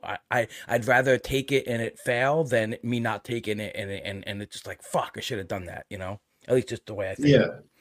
Yeah, for sure. I think for me, just like taking into account more the sort of ADP biases of different positions. So if I did know that pitchers get pushed up in the main, or I think I was familiar with that like sentiment, but I'm trying to be more quantitative about that by looking at how much they get pushed up and making sure that if I have to reach, even though if they're projected 50th and their ADP is 30th, I can still justify drafting a pitcher. So I don't get stuck with nobody. And then on the positive side, the injury stashes for me were incredible last year. So Glasnow like 150 and Bryce Harper like 260. I wasn't planning on getting Harper, but I think that could have been one of the max picks on him. And It's so I hard to don't. not do that too, right, Jordan? Like when you're sitting there and you're like, man, I didn't plan this, but Bryce Harper's here, you know? Yeah, exactly. Yeah, So totally agree with yeah, I that. think being strategic about that. I don't think it's really painful at all to have one or two really good injury stashes, high upside injury stashes. If you go more than that, it could be painful Yep. because you need to play the matchups each week. But I think one or two is certainly justifiable. Although I don't know who they would be yet. I haven't really thought about it yet. Like who's expected to come back. But like I took DeGrom in our DC, and I probably expect 0 innings from him, but I have 20 pitchers rostered, so there's like a decent enough chance that he gets like 40 innings, and that would help my squad, that kind of thing. And it was around 40 or something, around 36. Yeah, you're taking a stab there. There's going to be a lot of guys there that are going to be useless anyway, so you might as well get one of the best pitchers ever, for sure. Many people call him the Victor Scott of pitching. Yeah, absolutely. So you mentioned, you alluded to your fab first week. Week 2 you hammer out Houck and McGill for 178 apiece. Actually, the runner up too was 177 to McGill. So, but you can see how your draft influenced a lot of your early fabbing. Like Mason Miller for 285, but even like Manea for 42, JP Sears for 42. You had to really invest in that pitching because of the draft, but. Mason Miller, man, I did one Mason Miller too out of my 2 main events, and had so many high thoughts for him. And just like you did, later on, getting back on your team, I did the same thing. I was like, I'm gonna give you one more shot. It didn't pan out, exactly. But unlimited chances from us. And then yeah, and then from week 14 on, you got David Peterson for $12 in week 14, and then no bid above $6 after that for the rest of the season. One thing I'm trying to do this year too is I got to cut down on some of the early season bids for maybe marginal players that I do think have full playing time, but it's like you don't have to do $33. You can probably go 11 or 7. You get like 2 or 3 of those, and then it's September, and it's like, fuck, I wish I had some extra dollars here. It's not like, I always think it's not even those big 100, 200 guys, because they can hit and be valuable for you, but it's more so like when you overspend from the 30 to the 11 guys that can really get me in trouble, at least. I don't know if you kind of felt the same way.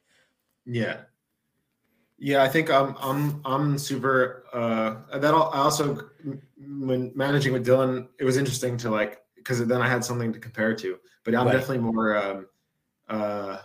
more loose with my spending. I generally don't really. I feel like there wasn't even. I mean, McGill, Houck, Miller, none of those guys came close to paying off. But I also think like dollar bids at the end of the season or $2 bids, they can go such a long way. Like I got tons of useful guys.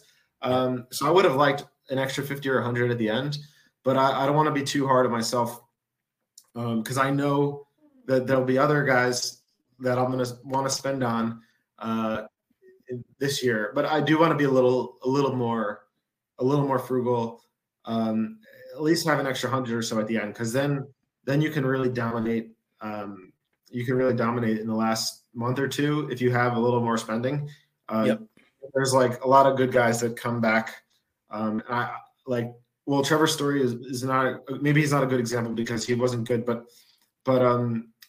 I really wanted him, and he went for like $5. I couldn't get him when he came back. So I would like a position to get those guys. Yeah, that totally makes sense. I felt that at the end of the year too, and I thought it was pretty frugal. There was just the exception of some guys that I look back on my fab and I'm like, shit, like I could have shrunk this down a lot. Sometimes we just get in the moment, and it is fun, it's fantasy, and it's we feel good about a player. I want to ask you, like, what's your expectation for the craziness that was starting pitchers coming up and being the attention of Fab everywhere? There's no way we're gonna have that kind of influx this year, right? Or will It's we? hard to say because I feel like the past tends to repeat itself. So I'm sure there'll be a lot of craziness, but yeah, maybe it won't be. It did feel like last year was like there were more like more rookies that kind of crushed in their debut starts than usual. But I do think there'll be we should be prepared for a good amount of craziness still, probably. Okay, cool. I love it. I love it. Okay, so let's get into a little bit of our recent draft champions. As you alluded to, we did a Mike the Mouth draft champions, which is a fast clock, even though it's an hour clock. He's texting everyone and he's putting the heat on everyone to make fast picks, which was great. I mean, we were done in probably like 2.5 days, right? Almost 3 days, full days. And I love a draft that just doesn't consume a lot of your life. A lot of these slow drafts can really go over 2 or 3 weeks, and you're like, you don't even remember who you picked in the top 5 by the time it finishes. It's just, it can really drag on. And I think you had DM'd me and you were like, hey, this is my Champions League qualifier. I was like, oh man, that's sweet. And I had just drafted against James Anderson the draft before, and he used his Champions qualifier. I'm like, is everyone picking on me here? What the fuck is going on? But so what's your takeaways here from your first draft of the season? I guess, like, are you two? Do you use like any of like a category goals type thing? Like, are you striving for X amount of home runs and stolen bases, or are you just trying to pick the best balanced team possible? More the latter, the best balanced team possible. I don't really track my projections during. I just try to like make the best pick, and then after the draft, I check the standings to see basically how I did, or like the projected standings. Mm-hmm. Using like depth charts or whatever's available. But during the draft, I don't really have goals or thresholds or anything like that. Just trying to make each pick like the best pick that it can be. And that each pick is a quantitative or like an analytical process where I'm looking at the auction calculator, I'm looking at ADP, and I'm trying to maximize the value. But I'm not tracking any sort of totals. But yeah, that draft was fun. The reason that I made it my Champions League qualifiers because I don't know that I'll do any other DCs. That was really awful. In a way, it was really awful for me. An hour clock. I was hoping to do like 1 minute, 1 minute clock. I knew I would. There was no Championship League. There was no DCs that were earlier in the day. Yeah, they were all in the middle of the night in Finland time. So I was like, fuck it. I'll do one draft. I'll stay up till 3 a.m. It'll be over in 2 hours, and I'll be done with it. Instead, I did his hour thing, and it dragged on for 3 days, and it doesn't lock till 8 a.m. my time. So the first night I pulled an all-nighter. The second night I couldn't even do that. My body was like, no, this isn't happening. So I set my auto pick. I set my auto pick for 4 rounds. I think that's pretty conscientious on my part, like to have 4 rounds of auto pick, and the draft wasn't even moving that slow it wasn't even moving that fast on day 2. So I did 4 auto picks, and then I figured because I projected average round takes 30 minutes. So if I do 4, I should be safe because we'll get to the pause. But we actually made it 5, and it got stuck on me. But thankfully, Mike the merciful mouth, he forgave me. he forgave but yeah, me. that was tough. I know. That was tough. That was a bit tough for me, but it was very fun, and it was the quickest slow draft room I've ever been in by far. But still, it was tough. It was tough for being in Finland on Finland time. I know, and I was asking you, like, what time is it now? What time will it be when, like, we have the pause? And I was like, holy shit, he's gonna have a lot to battle through. And I know there's some times where I like doing the auto draft feature, and like I think you're right. You're super conscientious by doing 4 rounds deep of auto drafting because I'll forget to even do 1, or it's like, I know people just won't go that deep. So that's super. That's a hats off. You making everyone else's life a lot easier as well, and I didn't expect it to hit that mark too at the end of the night. And those drafts, again, are tough. Like, could you want to be?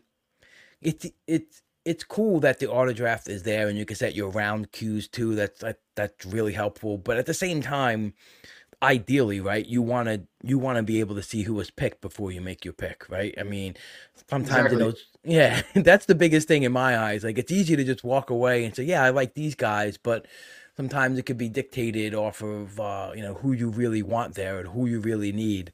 Because That's why especially, yeah, it yeah, would have been hard to do that the first day, because right, like in the top 500 picks, that stuff really matters. In the last 500 or the last 300, it matters less because basically everybody's doing random shit anyway. So the top of my queue kind of stayed very similar. So it was less risky to do that on day two. But of course, you would rather see, who's getting picked, and your previous pick would impact your future selections. So it did impact, like, I couldn't have too many catchers. I wanted a third catcher, but I couldn't have too many at the top of the queue because I correct. didn't want to wake up to 6 catchers like in my team. Then my season would be over. Yeah, that actually just happened to me in one draft where I didn't stagger the outfield. I put it on auto. I didn't like stagger it enough. I didn't set it. The round queue also was a slow moving draft, and I just wanted one more outfielder to make it 10, and now I just doubled up and it became 11, and Yeah. then it kind of threw off my thinking for the rest of it. Because then there was a player that I think Johnny DeLuca, I think there was rumblings about the trade, and I was like in, round 46 or 47, to forget, like, but I was like, man, do I take him because I like him and he could be a good piece? But now I may have too many outfielders on my team where I kind of need this third catcher and these possible spec arms. I don't know. It's just that's the fun thing about the back end of drafting. But I totally agree with you. It's definitely less comfortable setting that auto at the top than the middle, where you can just like, okay, there's a lot of variability there in the players anyway. But hats off to you, man, because you trooped it out. You were True Warrior, the finish machine, which I think they dubbed you, the ultimate finish machine. So you did an interesting 29 batters, 21 pitcher split. It's definitely not. I'd feel a little uncomfortable personally doing that. I think the most I've stretched out is 22 pitchers, and that was from I think last year a couple of times where I just drafted either 3 starting pitchers in the top 5 or 6 rounds, where I just felt comfortable with the overall volume I would get from up top. And then also you got like Glass now, Boz and Rodon. So do you feel a little uncomfortable, like you have to rely on these guys to probably hit their innings, like the top of their innings peak, to keep you afloat there? Or are you just looking for like really high impact? Because they're great arms, without a doubt. And I think Rodon is going at a point where there's going to be a ton of value if he just returns to the player he was 2 seasons ago. I just think that hamstring and lower back injuries definitely hamper performance, and I think a good offseason can kind of make that go away for him. Yeah, I think Rodon is definitely a guy right now that I may have set the minimum on him or close, but at least if his ADP is anywhere where it is right now, I feel like I would be disappointed in myself if I didn't get him. I looked at our league, so the average team has 21.5 pitchers, so I'm at 21. You're at 24, so you said you'd be a little uncomfortable at 21. That checks out. I guess you like a little extra pitching depth. But I'm not that. I do. Yeah. I'm not that like unusual, I guess, relative to my. Yeah, that's comrades. interesting. So that was the final number on our league, 21 and a half. 21 and a half, yeah. But I didn't know that. I didn't know that at the time. I was just looking. I looked at that after. But I was just looking, basically seeing how many pitchers on my bench and like feeling like I'm not going to use any of these guys past Stripling anyway, probably. But it's definitely, I think if my season goes wrong, that could be why. Because my average innings is also like around 100 or 150 innings less than the average team, because I prioritized quality over quantity. Yes. But even though my innings is less than average, I'm like 4th. I'm bottom 3 in projected innings. I'm like still top 5 in strikeouts. And that's a testament to how good the guys I took, like how good they are. And that's assuming like depth charts has DeGrom projected for 0 innings. So anything I get from him would be gravy in that way. And then I checked. I've only played one DC or the 50s, one like no FA, no free agency league. Mm-hmm. And I had won that league. And that league I took 22 pitchers, so I guess it was similar. But No, yeah, it definitely works. I'm not saying it can't work. I just, I tend to be on that 23, 24, like 24. Yeah, 24. I think I've kind of pushed away from that. I think that was more, actually, like on the majority of my team, I don't think, but I think 23, 22 is my sweet spot. But I guess 22, 21 is just really no big deal at that point. Yeah, I think as a result of you calling me out on it, I think maybe next time I'll take an extra armor too, because it wasn't something that I was that consciously thinking about during the draft. Because it was more just like I have a bunch of guys on my bench. I don't think I'm going to use these guys, so I was more worried about getting 5 like third baseman, 5 first baseman, because I also don't want to have any zeros from my offense. But yeah, it's a tough balance in the DC. No, yeah, like it really is. We're trying to project what these guys like in around 40 through 50 will do, and it's sometimes like, all right, what am I gonna get from this guy? Like, and you're just looking for like a good balance, and maybe a shot in the dark, or a player that might get into some playing time, or a guy who's gonna get a ton of playing time, and it's not really great, but at least he's there for you on those empty weeks. I think that's the biggest thing, too, for pitchers that I found. Like, I don't know. It was just like so many weeks where I was like, man, I just wish I had another arm to just throw out there, even if it's a reliever that can, that's why I like, picked up like Gregory Soto and Trevor McGill, because they got a lot of high leverage innings, like they can get some Ks, and just a certain weeks, and like it could be weeks too where I just don't like this, I don't know if fucking Emmett Sheehan's going to Colorado and I just don't feel comfortable about it. Maybe I just want to plug in a back end reliever or just have options. But it's a fun game. That's what I love about it. Like I love learning how people approach it. I think that's one of the first things that I learned talking to everyone who played these formats. I'll bring up Steve again, but the first time I had him on, he was the first one who laid out how he was very particular about how many guys at each position, how many starters to relievers too, like what's the ratio of that. And things change year to year based on the environment of the league. But I think it's cool to, look at that on a whole and see how people approach.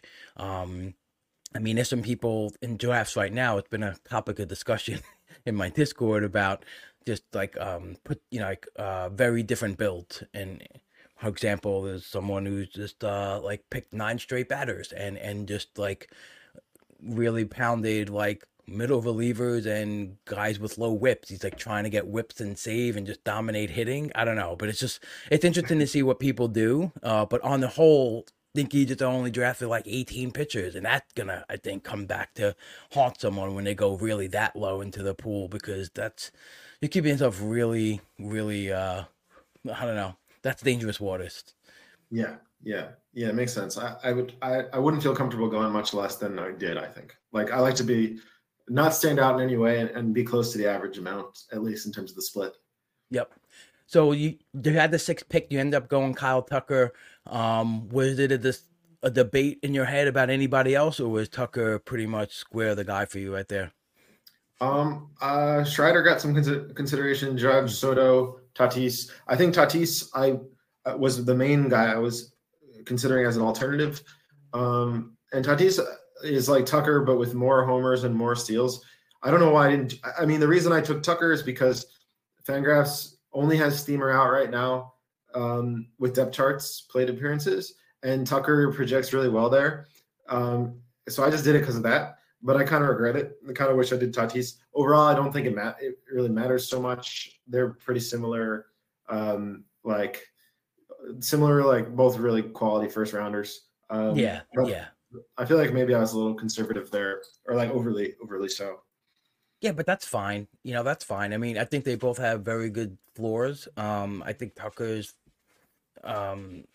is just phenomenal, man. The guy gets better every single season, and we may not see him the best him. We may have seen the best from Tatis. We don't know, right? I mean, he was magical in 2021. There was that aura, like, and he's the guy who I truly believe can be the guy that has that Acuna-like season. Like, not to say everyone's going to start doing 40, 70, but he's the guy. It's pretty ironic too, because I was telling you throughout chat that I just did a deep dive on Tatis for the my Patreon, and yeah, a lot of the overall power metrics came down a lot. And again, you don't know if it's just from trying to project. Is it he missed a year and it's 2 surgeries, or have those surgeries and maybe PEDs has inhibited him to get back to that, elite, like that, not elite level. I think he's at an elite level, but that Tatis level that he was at, because he still did 30-30 and he still was durable, right? 141 games after he came back. And I think it's very awesome that he went to right field and was shown that he was a Gold Glove there too. It's pretty impressive. He could do whatever he wants in the field. But if that power does inch back, then I think a lot of people who drafted in that middle and kind of skipped over him will be like, I should have picked Tatis. Like, he's back, and he could definitely be it. He could definitely do it. I was shocked to get him at 10, because I never seen him go that 10. I think at that point his max was 10, so he doesn't land there a lot, So I was like, oh, this is funny, and I just thought it was ironic too, because I just finished writing up that, this may be it, like, for until he can get back and become that, even more impressive person he was. But it just landed him there. I was like, oh, great, this is funny. Just wrote him up, had all these feelings about him, and I was with my wife. She had a grand opening of her salon that day, and I just I put up a phone. Mike, of course, texts me. I'm like, just text me when I'm picking, because I might not be able to look at my phone as often. And text me. I was up. I look. I'm like, oh, Tatis is here. How funny is this? I think if I had in my next league, if I have Tatis versus Tucker at 1-6, I'll do Tatis in that case, at least to diversify. But I do think ultimately, maybe I would have, if I can go back with a time machine, I probably would use my time machine powers for something more important than my draft selections. But if I had to use it on my draft, then maybe I could take Tatis there or something. There's time machines available, Jordan. They're out there in the world. You could figure it out.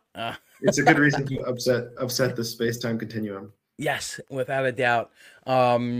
You gave me the old snipe in round 7 with the Gleyber Torres, even though I didn't tell you about that one. I just thought it was funny how you thought like a round 48 snipe was more worth talking about for Trevor McGill. Well, it was quite surprising. I'm like 2 picks away, and I have Trevor McGill at the top of my queue, and his ADP rank is like 800 or something. So I didn't think I was at much risk. But I had to take Aaron Bummer, thanks to you. So it's gonna be the Bummer versus McGill countdown. They're gonna be head to head all season long. Ultimate X Factor. Yes. So you grabbed Duran in round 4, and you got that second closer in round 8 with Helsley. I kind of feel like people are. I mean, I took Kimbrel over Helsley. I have a ton of Helsley in these Gladiators too. I think we might be collectively sleeping on Helsley a little bit. I think people are just still stuck on. Obviously, he has injury concerns, and that's a big thing. But I think it's the Ali Marmol thing too, right? That's like, will they always run him out as closer? I thought it was great that he came back at the end of the year. He pitched back-to-back games, and he was just continuously dominant to close the season out. So, do you have any concerns about that? Or, I mean, skill-wise is really impressive. Yeah, I think I didn't want him, but the other guys that I had gone a few picks before. So I think I wanted, maybe it was Fairbanks or something. Yeah. But Helsley, I mean, it was scary last year with like multiple shutdowns for arm injuries, but his velocity was all the way back when he was at the end of the year. So I felt okay enough betting on that being fine. I also felt like relievers got pushed up a bit more than I was ready for, so I had to kind of pivot numerous times. I wanted Fairbanks instead of Helsley. I wanted Mason Miller, but he went pretty early in our league also. Mhm. So then I had to take Chapman, and I had to take Chapman like 295 or something earlier than I would have liked. But I didn't want to get stuck with only two guys that were decent bet for saves. And I think Chapman's a decent bet to get at least like 10 saves or so. Without a doubt. Like, even if it's 10 saves, I mean, he just had 100 strikeouts, like, even if you get 8 saves and 90 strikeouts, that's still a nice little thing, because that's what you want as that third reliever, especially when you have two strong ones that you feel good about getting 60 total. That's Yeah. what you just enough to get into that space where, you can get to that 80th percentile, you get to that 70-ish range, and everything else can fall in line after that. I like that. Yeah. Because Chapman, I think it's hard to speculate when someone doesn't have a job, but he still has decent skills. And even if he's just the next man up, he could fall in line into some secondary saves. Yeah. Without a doubt. So I know you mentioned, you talked about Senga for your main event. You went with Imanaga here in round 15 of this draft.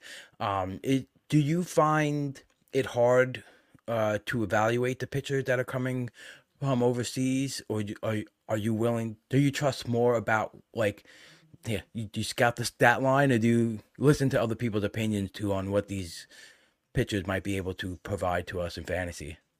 I think it's mostly like averaging the various projections in my head. So Imanaga has Zips out now, he's a Steamer out, and he has Davenport out. And Steamer has him as like the 30th best pitcher. Davenport maybe more like 40, kind of just eyeballing. And then Zips is quite high on him. He might be like maybe 20 by Zips, something like that. But at any of these values, he's a really good. I think people can be overly conservative on the KBO or NPB imports. But I do think that'll be less true this year because of Senga. Senga was good, so yes, people they'll look at the most recent data points. Senga was good, so these next guys will be good. But if it was like Kikuchi disappointed in his first year, so I think the year after that, people will be like, nah, I don't trust the projections on these guys. Yeah. But the reality is that there's a lot of randomness, and there's a lot of these guys. They may have more variance in their projections, but I think the average projections are, if you just look at a bunch of systems, and I think you have a good idea if they're going to be good or not. And even if they have higher risk, but also higher reward than like a more established MLB arm with multiple seasons of past data. Yeah, I always have a tough time evaluating that and feeling comfortable picking. Senga was in a good spot last year too. His ADP was in like the 150s, the 180s, the 200 when draft season like started, and like, at first. And I didn't draft them at all in Draft Champions. I have a tendency to not go that route, not because I don't think these players can do well. It's just I don't know, So I have a little bit of less tendency to go that route. And then I saw him in spring training, and I'm like, man, I think I should have took a couple of shares, and I watched him over the season. And he was great. He was great for the Mets, and he got better as he adjusted to things like the climate and not pitching in a dome and different size of the ball. And he did really well. So it kind of makes me lean into wanting to go that route. And Yamamoto, it just seems like, it's funny because there seems to be a consensus. The only like pushback I've seen really has been Lance Brodowski, who like brought about some questions about, how good his fastball might be. But all the way around, like all the trusted, pitching analysis that we get through Eno and various other people, it seems to be like a no-brainer that he's going to be this like top level ace. And I just find it like a little bit funny that his ADP is still hanging out in that like non-ace land, right? Well, not non-ace, but he's just not in that SP group, SP1 group that we think that he might be in, What is he around? What is he around now? So let me bring this up. For Draft Champions in the last month, he's pushed up to 66, but he was hanging around like 75. Okay. But that's Yeah. that's right next to Senga and Freed, and still behind Yuri Perez. Yeah. I don't understand how Yuri Perez goes ahead of Blake Snell in some drafts, but that's just for probably another podcast for me to rant about. Agree though. Yeah. Guy just won the Cy Young, and he strikes out 240 batters. One might make it to 130 innings. Just really, really wild. Like, I get it. Blake Snell's BABIP and left on base percentage was really, not in line with the what he should have done. But it's just I don't know. But so yeah, I feel like, and maybe this will tick up. Maybe as he makes that signing, is like a signing gonna do that much to push him up into, I don't know, the Tariq Skubal, Aaron Nola land, 50-ish. The way he's talked about, he seemed like he should be going here. I don't know. Yeah. I think so. When I took Imanaga, only Zips was out. I hadn't seen Davenport, which is Zips is really bullish on him. I hadn't seen Davenport, which was a bit lower, and Steamer, which was also pretty bullish. So I guess my priors kind of update with each of the projections. But even with the range was really good. It was like from like 20th best SP to like 40th. So either way, I think a good value at this point. And Yamamoto, I think Davenport really likes Yamamoto more as like a SP1, like top 15. And then Steamer and Zips may think he's more like 25 or so. But either way, I think I'd be probably comfortable making him like the 20th SP off the board. I don't know where he's at right now. He may be a little more bullish than that. But I have to look more into his like projections. I kind of want to like average them in my head, I suppose. Yeah. He's the 28th pitcher overall, like in the last month of 28th. drafts. Yeah. Okay. That sounds. Yeah. I mean, that sounds good then. Like good value then. Davenport projections, are the full set out for this year or just for the imported players? Yeah. So they're out. They're a little hard to find, but you basically, if you go to his player pages, each of them has 2024 projection on the player pages. So yeah, I can send you that link also if you want. No, I saw that link on I think on Twitter. My tweets. Yeah. But he doesn't have the full set of like all major leaguers ready for this year, does he? He does, but they're it's just in the play. You can't extract like a whole like. I think he has them set up. They have them on the player pages, and he has them by team. So it would take some. It would take some data crunching. I got it. He does eventually release them like in one CSV also. Okay, cool. Good to know. Yeah, I like to look at the various projections too. It's definitely fun. I usually tend to aggregate them. Tanner Bell's got a cool little sheet. It's a projection aggregator. You could put up to 5 of them in there, at once, and it spits out a final number, and it's cool. That's my basis of evaluating whether it's flawed or not. It makes me comfortable. I take what I like trust in, and I might even put a little bit more weight and playing time to one or skill set in the other. Just tweaking that I like to do. I think that sounds similar. Like a similar variation of what I'm doing as well. Yeah. So yeah, man. Okay, so give me the biggest impact prospect for fantasy in 2024 that maybe is receiving little to or no buzz for this upcoming season. So I only took Kyle Hurt in our DC. So in a way, if you follow what I do, then I don't think there's going to be impact prospects, but I don't know if any of them in like a DC are guys that you must have right now. Like last year, I liked Mason Miller late, mostly because projections did. But I looked at the top projections for my guys, like top WRC and top ERA or like K- BB projections for prospects. And then I looked at guys that at least have AA or above experience, because they probably won't. Those guys have the best chance of making the majors this year. And then looking at those dudes, so Samuel Basalo, Moises Ballesteros, Jet Williams, Matt Shaw,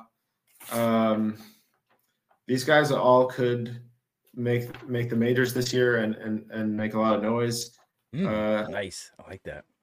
Tyler Black is a good one. I think Landon Roop for the Giants is a dude that I did come very close to drafting in RDC. Maybe I should have, but I like him. He's got some AA experience and he projects pretty well. Waldrep his ADP is already. I think his ADP is already like, I don't know, top 500 or so, but he could be a guy that makes noise. And the most off the radar would be, well, he's on the prospect radar, but not on the redraft radar really. Yumin Lin. He's super young. He's always been super young for a level. He puts up really good age relative to league numbers for the Diamondbacks, and he's in AA now. And he's the kind of guy that's always been so young for a level that it wouldn't surprise me at all if he was throwing harder, like he had a velo increase this spring. So that's something to be monitored. He's not in the system yet, but I considered drafting him as well. But yeah, I think those are that kind of covers. And there'll be a lot of different dudes, but that break out, but that you can't really see it right now because of the unpredictability of baseball. Baseball, yeah. No, that's a great list though, as is. That's wonderful. I have to look at some of the guys you mentioned there for sure. I'm aware of Hurt for sure. I just picked him too. I was like, oh, that's a nice little. I'm picking Luis Medina and you're picking Kyle Hurt in the same round. I questioned myself a little bit there. I was like, maybe I'm not looking at the right things. I like that Hurt has like major league experience. So, but the Dodgers also seem like they're gonna bury him so much with all these like signings and acquisitions. Yeah. So it may be more of in a relief role, which is fine for this DC. But but I still think he's could be a good starter in the long term. So, yeah. All right, who's your guess on who's going to be the biggest fab ad this season? Which prospect is going to get that $400-500 bid this year? I think of the guys I listed, like Waldrep could be good, a good pick, or maybe Horton, like guys that have a decent amount of hype already. Yeah, there's probably totally see those guys. There's probably some more obvious ones that I'm missing as well, but those guys are like not the most hyped, but they're like on the radar already, and right. I think that they when they come up, assuming they get off to a decent start next year, I would imagine multi-hundred or a couple hundred for each.